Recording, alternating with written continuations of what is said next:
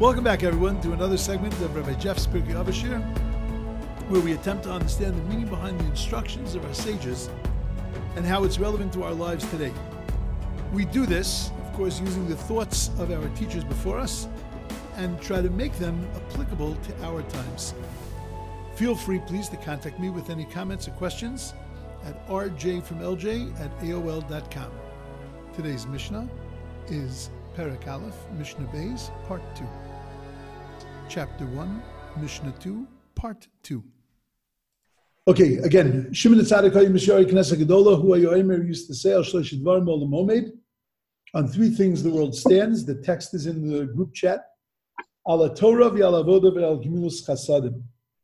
So, I'm going to give two explanations, both short, and over the course of the lifetime of Pirkei Avos, they will be brought up again and widened, but nevertheless, I'm going to give two different approaches.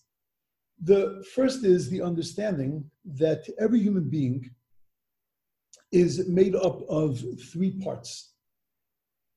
We understand this, we understand this from this Mishnah, and that it really develops itself through many of the things that we do.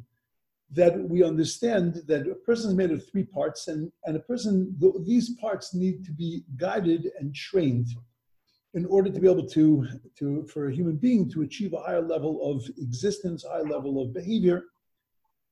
The three parts that a human being is made of, if you were to take the human being and split them into three, it's really their head, their heart, and their instincts, which means that we're made up of our intellect. We are made up of our instincts, our physical actions, and we're made up of our ruach, of our neshama, of our emotions, excuse me. The neshama is the intellect. It's really the seat of the intellect, and the intellect is really the seat of the neshama.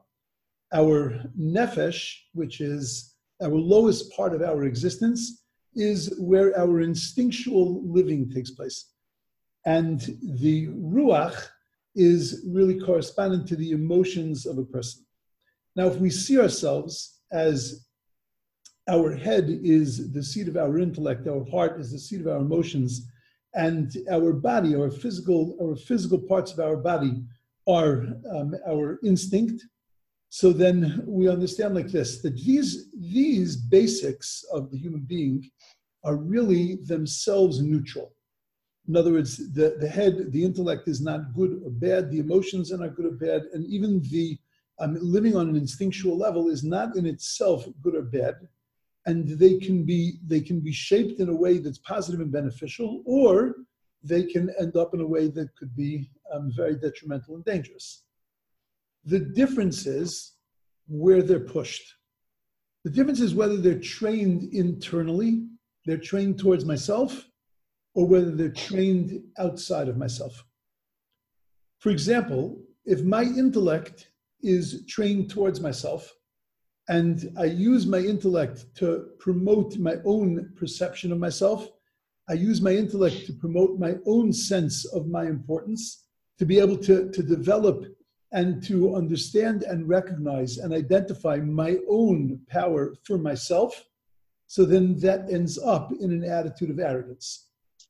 If I use my emotions, also I use my emotions for myself, and I use them to concern myself with myself and with my own development and with my own existence, so then those emotions and those emotional reactions turn into jealousy. And if I use my physical life in order to be able to create for myself a system of pleasure and to please myself, so then in the end, what I am doing is that I'm using my instincts for my own indulgence, and that ends up in an attitude of lust. And that's why our sages say to us that the three most detrimental things that a person has to stay away from is kina, taiva, and kavod, which is arrogance, jealousy, and lust, which is the reason why it's those three, and those are the three midos, those are the three roots of all negative characteristics that exist in a person, is because ultimately that's taking the three roots of a person, which is their intellect, their emotions, and their instincts, and taking those three things and training them towards oneself. But if I take those same three things and use them towards the outside, so then I use my intellect to be able to understand and to see the big picture, to be able to recognize that there is a larger world here, and that there's a larger calling and something more specific and more profound for me to be accomplishing. So then I recognize my smallness in this world, and I recognize my place inside of this world, which is ultimately results in an attitude of humility. If I use my emotions in order to be able to feel for other people, so then it manifests itself in a midah and a characteristic of chesed. And if I use my instincts and I use my physical existence with control and with discernment, so then I end up with a sense of self-restraint and self-control. And then those three characteristics, those three parts of myself, the intellect, the emotions, and the instinct, they manifest themselves and are used for positive things: humility, chesed, and self-restraint. And that's the reason why we find everything in threes, because ultimately what we're talking to, when God says, we spoke yesterday about the development of three relationships with God, ultimately what we're saying is that there are three parts of myself that need to be developed. They need to be taken away from a focus on myself, and they need to be brought towards a focus towards other people. When they are focused towards myself, they're dangerous because they end up in the three negative keys in arrogance, jealousy, and lust. And when they're trained outwardly, when I step outside of myself, then they end up in humility, in chesed, and self-restraint.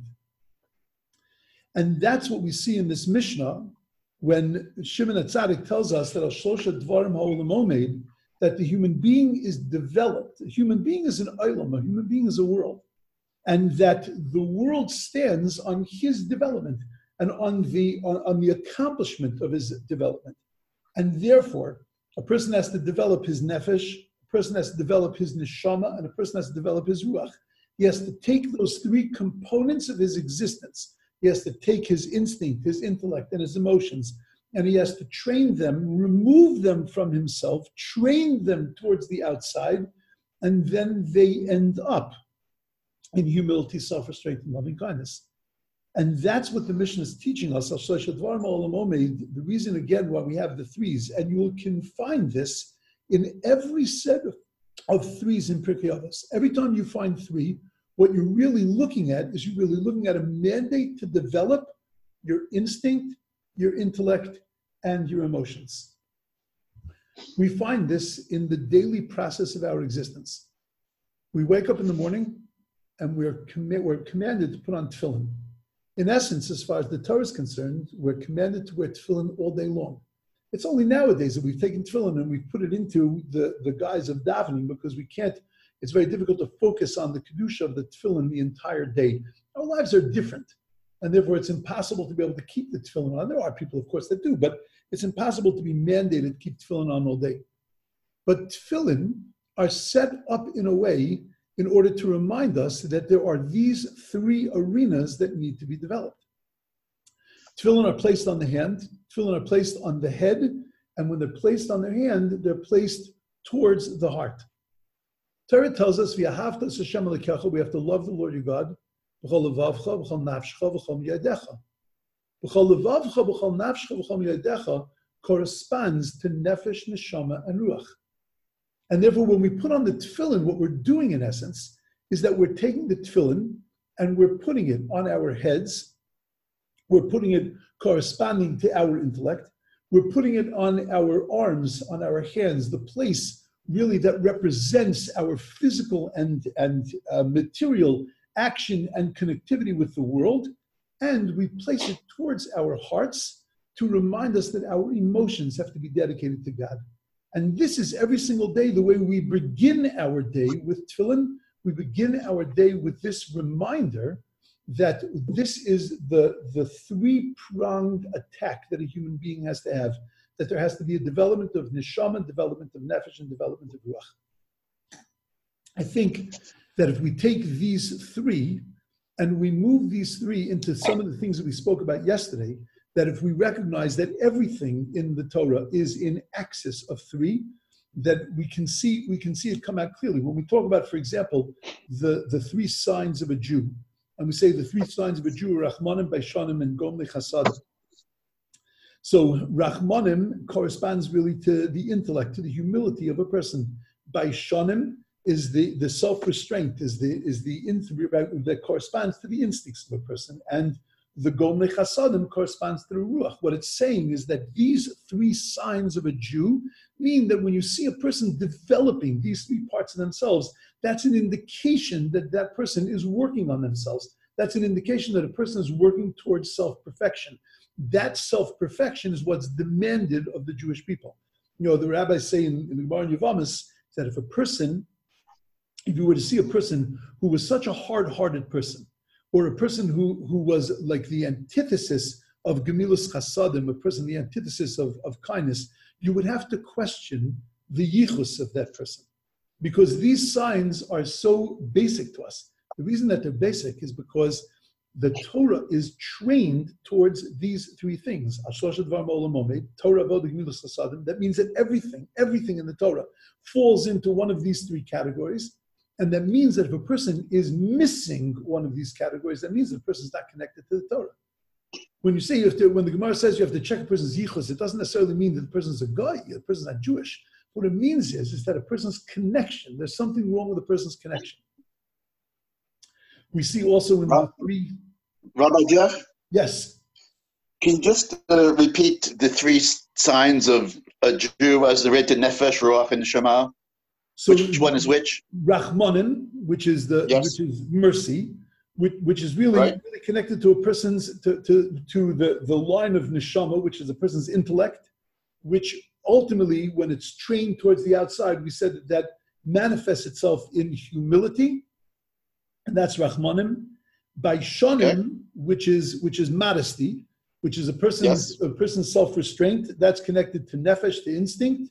And then Gemilus Chasadim is connected to Ruach, to a person's emotions, which again, when trained outside, so then that manifests itself in a sense of chesed, in a kindness, in a love of others. Thanks. We find also, we mentioned yesterday the three mitzvos of the sign mitzvos. For example, the Tefillin, Bris, and Shabbos. So Tefillin, as we mentioned, which is Levavcha, Nafshcha, and Mi'aydecha, but really, ultimately is the head tefillin, which is considered the pe'er, it's considered the crown of a person. So then the tefillin is related to the neshama, to the intellect. The bris is related, of course, to the most physical part of the body.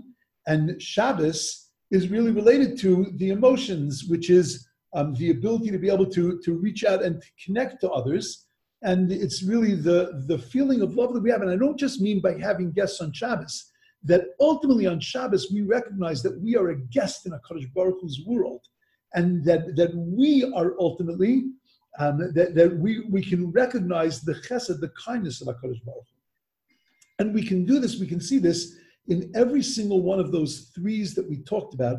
We can see this breakdown of Ruach, Nefesh, and Neshama, which allows us also to recognize that we have to spend time on the development of our parts. In other words, the parts of the human being are necessary to be developed separately so that they can all integrate together to become the perfected human being. And that is the goal. And I think that Shimon HaTzadik, when we spoke about the other day, Shimon HaTzadik was talking to a generation that had lost its goal, that had completely lost its sense that there was this integration. They were living in pre-Hellenistic times. They were living in the times of Alexander the Great. They were living in times where they were really, at this point, very diffuse, where there was the intellect, where there was the emotions, where there was the physical life, and they didn't really come together. Al Shloisha Dvarim Olamim, and he turned to his generation, and he said to them that the human being has to integrate these three things, and remember that these three things need to be developed and need to be focused on, and to recognize that this is what builds the human being. Okay, that's idea number one. Idea number two is simpler in the sense that the reason why we have threes in Pirkei Avos is because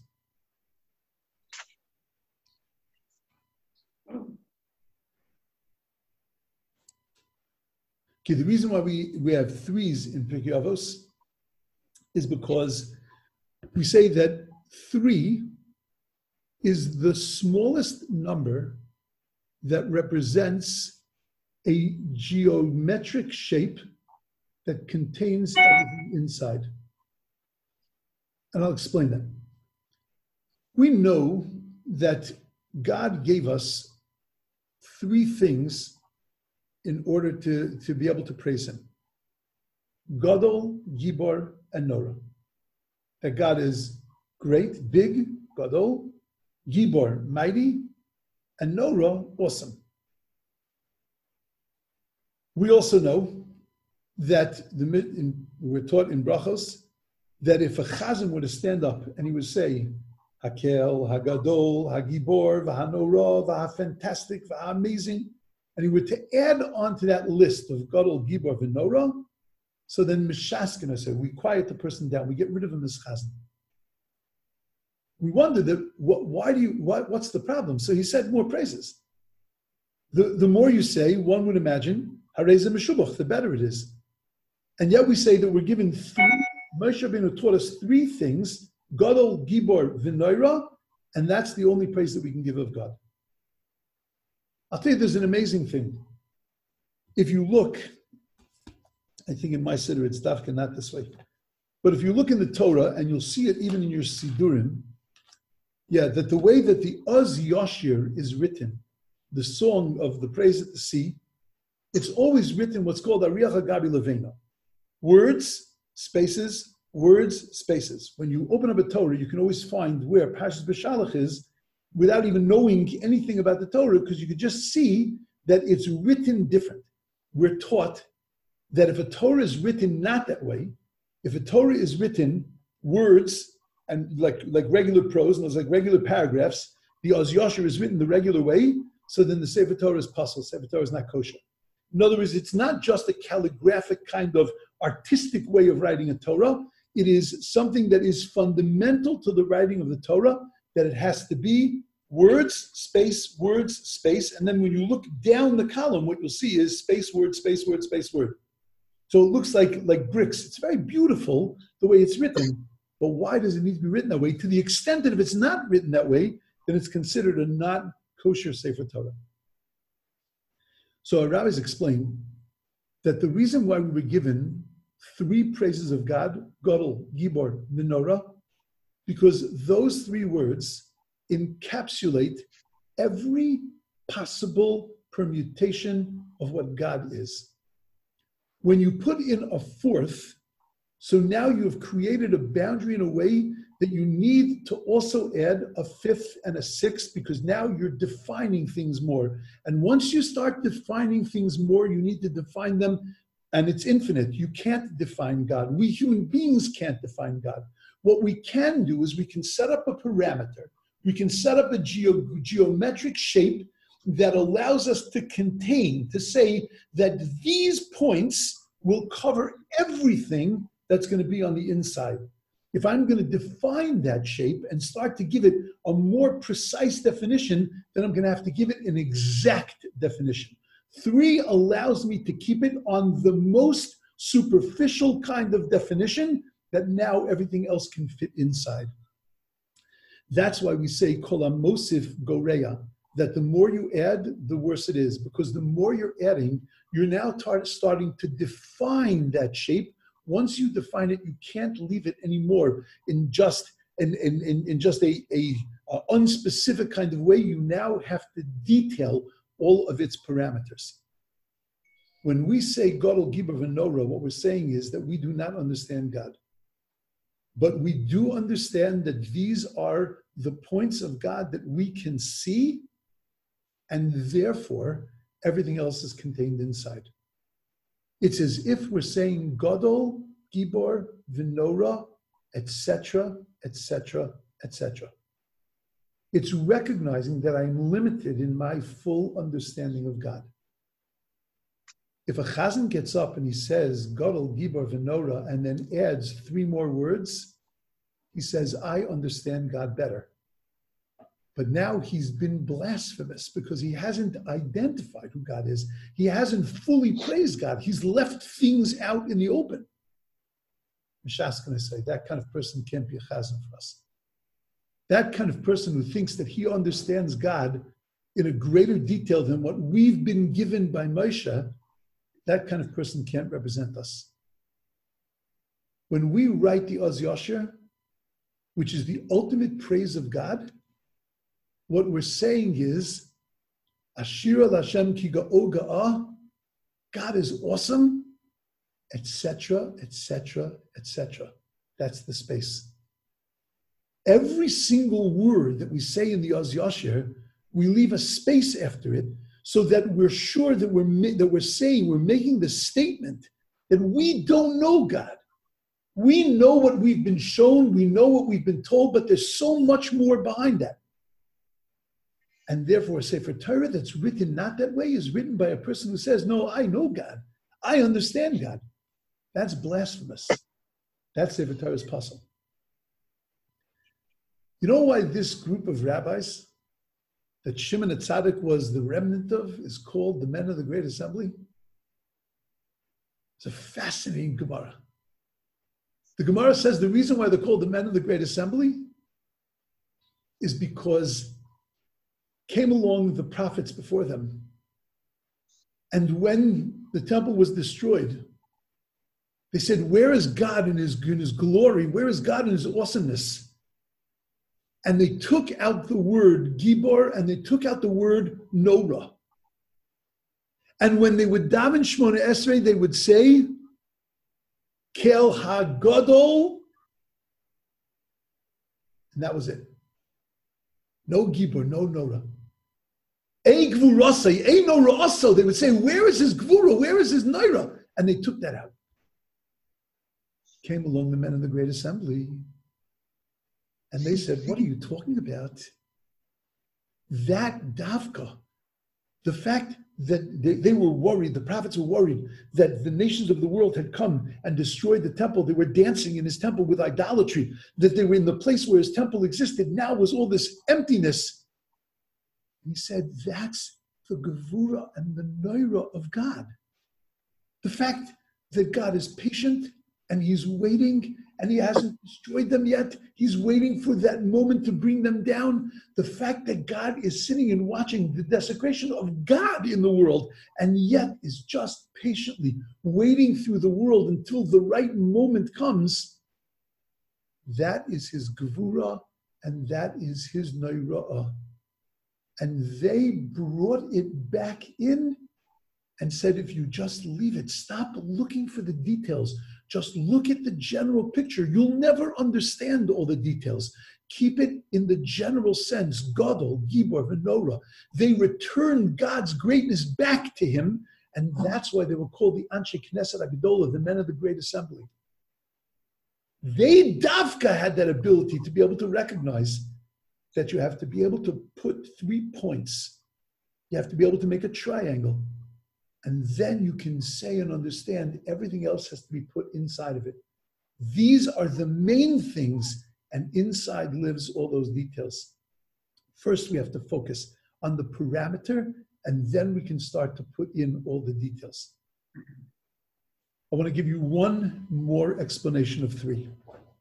And the final explanation of 3 for the day is that 3 represents 2 extremes and coming together in the middle. Avram, Yitzchak, Yaakov. Avram was chesed, one extreme. Yitzchak was gevura, power, might, din, justice, black and white. The exact polar opposite of chesed. Chesed is no good alone. Kindness alone is destructive if it has no parameters. Parameters alone are destructive if there's no kindness, and they come together in Yaakov.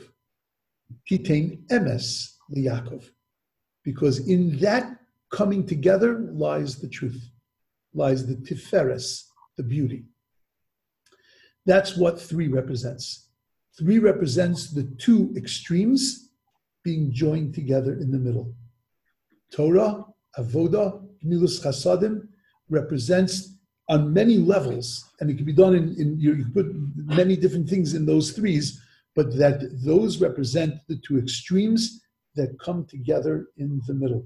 And that's why we find in Pirkei Avos, time after time after time again, when the rabbis spoke, they spoke in 3s, because they spoke in extremes that were joined together in the middle. Okay, 3 ideas for the day on why we have 3s. Tomorrow we will begin Mishnah Gimel, Mishnah number 3.